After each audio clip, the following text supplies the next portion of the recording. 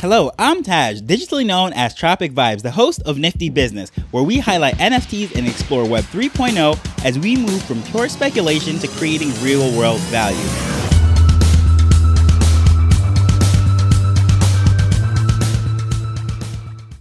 Although it feels like I've been in the NFT space for years, and honestly, I can't even imagine a world without NFTs at this point.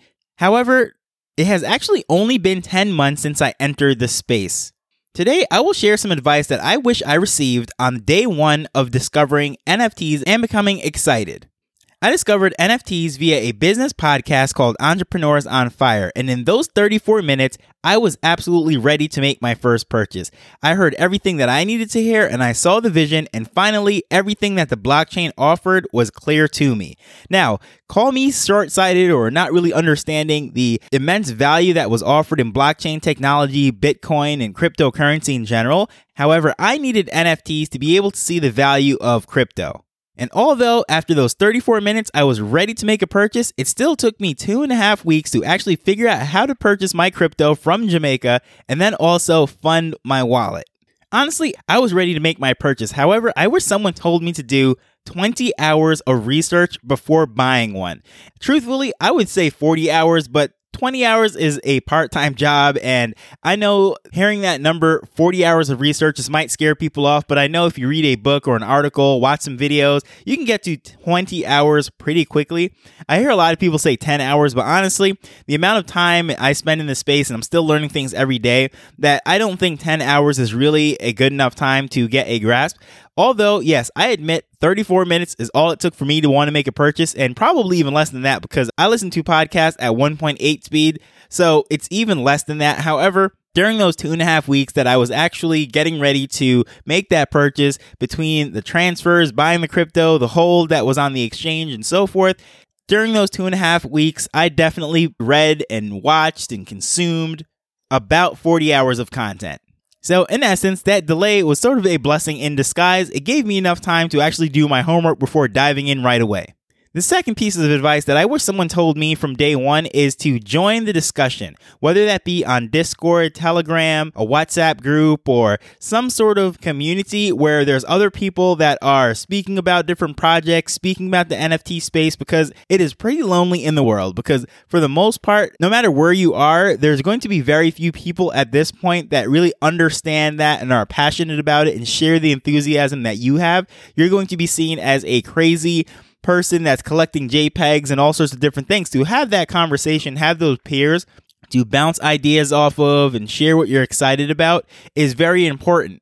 And even Twitter Spaces actually serves this pretty well, and not just going into them and speaking on stage, but if you hang out in some of the smaller rooms, you'll find different people, and then you'll be able to start to communicate with them, whether it be direct message or maybe you can chat in some small, relaxed groups. That's the same thing. You can have those conversations, scratch that itch, if you will, speak to people that understand, and just really iron sharpens iron. So as they're discovering new things and you're discovering new things, swapping ideas, it helps you to consume and understand the content much faster, learn about different areas of the space that you might not otherwise explore. For example, if you're someone who's really chasing after these arts and collecting art as far as the visuals that tell a story, then you meet someone who is a gamer, then you can swap ideas and you can discuss what you like about the gaming aspects of NFTs, what you like about the art of NFTs, or let's say someone else is looking at it from a business standpoint, marketing, whatever it might be. Having those discussions really helps to open up your eyes as to seeing what else is out there.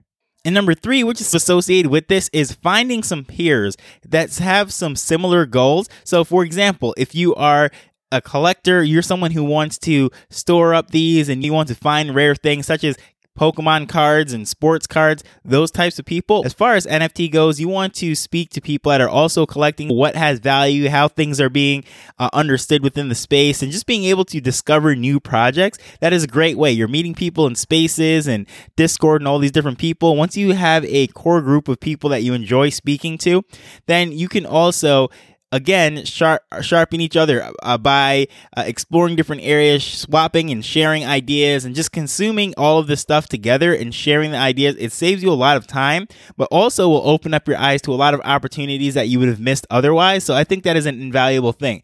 If you're a flipper, you want to hang out with other degens that are just looking for the latest drop, getting whitelist or pre-sales, whatever you want to call it, getting Discord points, a new project is up and coming. Those type of people, they have their own language, their own metrics and everything. So understanding that and then meeting people like that, if that is your goal, is to get into these projects and maximize your profits and move on to the next one. It's not going to hurt to team up with other people that have that, because again, they're going to be scouting more of a landscape, and of course friends like to give friends tips saying, hey, this is coming out and so forth. Then it is just doubling your resources, and it's not just 1 + 1 = 2, it's 1 + 1 = 11. Honestly, with synergy, you can literally cover so much more ground with a team or another person that the effects are actually multiplied. It's not just addition, just one of you makes a double the amount. No, it's just amazing how much you can actually cover if you're working together and sharing ideas and everything together. If you're someone that is thinking about launching your own project, eventually becoming a founder, it's great to also find people that have that same motivation, and you guys can grow together, holding spaces, building communities, marketing, finding coders and teams and all those different things. Having that group of people that have that same goal of launching and founding projects way before it's even time to do so is great and beneficial, in the sense that, let's say both of you come to market at the same time. When it comes to partnerships and communities working with each other and collaborations, that'll become in handy, and having those relationships and friendships built and established way before you ever need them is much more effective than getting ready to launch a project and then reaching out to people. I could think of how many emails I get at this point with people that are just trying to shill and promote their latest project. They want to come on and be interviewed and all sorts of things. And honestly, they're not even listening to the podcast. They're just shooting out these random blanket emails that are probably going to everyone that is hosting anything within the technology space. However, just having some right people that are in the corner or that share your goals and your mission is just an amazing and an invaluable resource. If you are an artist that is getting ready to put your art on the blockchain, a lot of people want to keep things secret. There's some sort of competition that one artist rules them all. No, there's plenty to go around, so there's nothing wrong with having some artists that might be able to share the latest tool, some software, or a different marketplace or a platform that might launch that also has the similar features that you're looking for. Meeting friends, being able to do that is just a great way to do that. Coders are used to having hackathons and events and all sorts of things and getting together, which is pretty ironic because generally speaking, you think of a coder as an introverted person that might want to keep to themselves. Of course, I'm stereotyping. However, when it comes to building great things, coders collaborate all the time. And even if they never see each other face to face, we're talking about using Dropbox or GitHub and all these different things. We're swapping things back and forth and sharing and collaborating using a bunch of platforms. And I don't think I really have to go into it because coders really see the value of a community and others in there. So those are the groups that I would really want to associate myself with and try to find different ones in each pocket. Tip number 4 that I would give myself is to buy an NFT as if I could never sell. And the reason why I'm saying that is because a lot of times you go into these projects with the idea of flipping it or being speculative, and I don't really recommend that at all, in the sense that you never know what's going to sell out, even if it is the most amazing project. Honestly, the utility for this project might be $1,000 cash. However, if not enough people care about that, it doesn't matter that it's only selling for the equivalent of $100 US once you convert out the crypto or whatever it might be. It does not matter, because although it does have that huge utility for it, if it's not selling, it's not selling. So when you have that intention of buying things that you possibly could never sell, that will force you to purchase something that you actually enjoy looking at. You think it is cool artwork or whatever it might be. And God forbid this thing goes to zero and you're stuck with it. You can't move it. At least you have something that looks cool. It might be a conversation piece, or maybe you'll even put it up on your wall or whatever it is physically.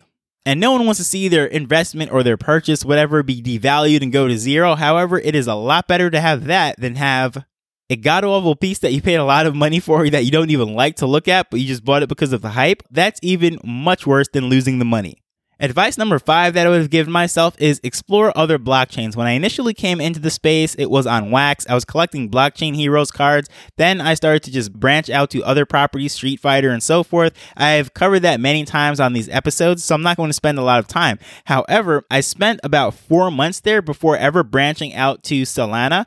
And during that time, that 4-month layover, price of Solana went from $30 to about $200 by the time I bought my first project on the secondary markets of Solana. So just understanding that from day one, that it's not all about Wax or Ethereum or whichever network that it is that draws you into the space. The earlier you get that, the earlier you understand that there is a place in the world for all these different blockchains and there's different use cases, and no blockchain meets the needs of everyone equally, because each of us have our different desires and goals and projects, and having certain things tailor-made for that specific thing is what gives each of these blockchains value, depending what exactly it is going to be used for.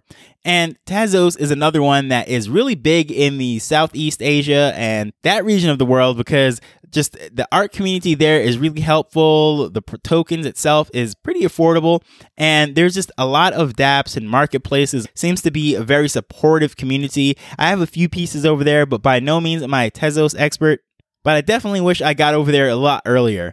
Then there's also Rally, which is a side chain, but also it offers creator coins. Anytime I speak about the NFT 365's project, the Mint 365, that was initially offered via ADHD coin, which is a Rally coin, and the initial NFT, the season pass, was actually created directly on Rally. Now, since then, Fanzo has put those NFTs on the mainnet of Polygon. So I think that is a good time to bring up Polygon. Polygon is, I believe, the first time I got something on Polygon is when I did my Unstoppable domain. And if you listen to yesterday's episode, you can see and hear all of the different things that why Polygon is even relevant, why Polygon matters to us in the NFT community. So I won't even spend any time on that because I did a whole episode on that yesterday. And then since then, I've been really looking at ADA, or Cardano, I should say, Avalanche, and a few other blockchains. So the earlier I found out about those things, I might have been able to get in at some low token prices, but really just understanding that there are options out there, I think, is the most important thing, and not being boxed into one specific blockchain, whichever one you landed on first, and just ignoring everything else, I don't think is healthy or productive in the space. Tip number 6 that I would have given myself is stay liquid. Do not tie up too much of your money, or crypto, I should say. And then when a drop is coming, scramble and have to find different tokens and sell things at half price or whatever it might be. Just understanding that when a great deal presents itself, you should have some liquidity, have some funds on hand to be able to scoop in and get that, and you'll never regret that. But speaking of regret, the 7th and last thing that I wish I was told when I came into the space is that FOMO is very real, and learn to manage your anxiety.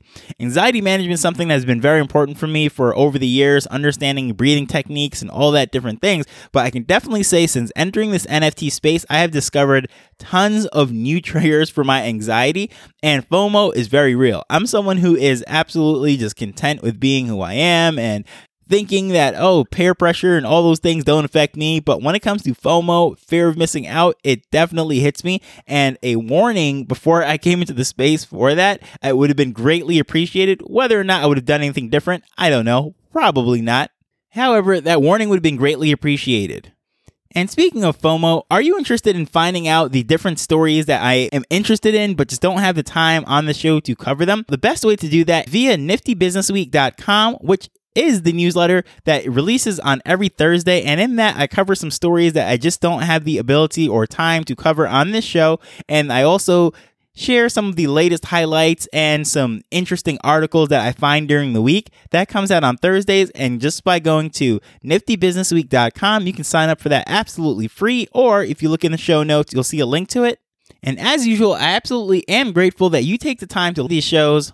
I look forward to the next one, so until then, later. The Nifty Business Show is not investment advice. It provides insights and information within the space.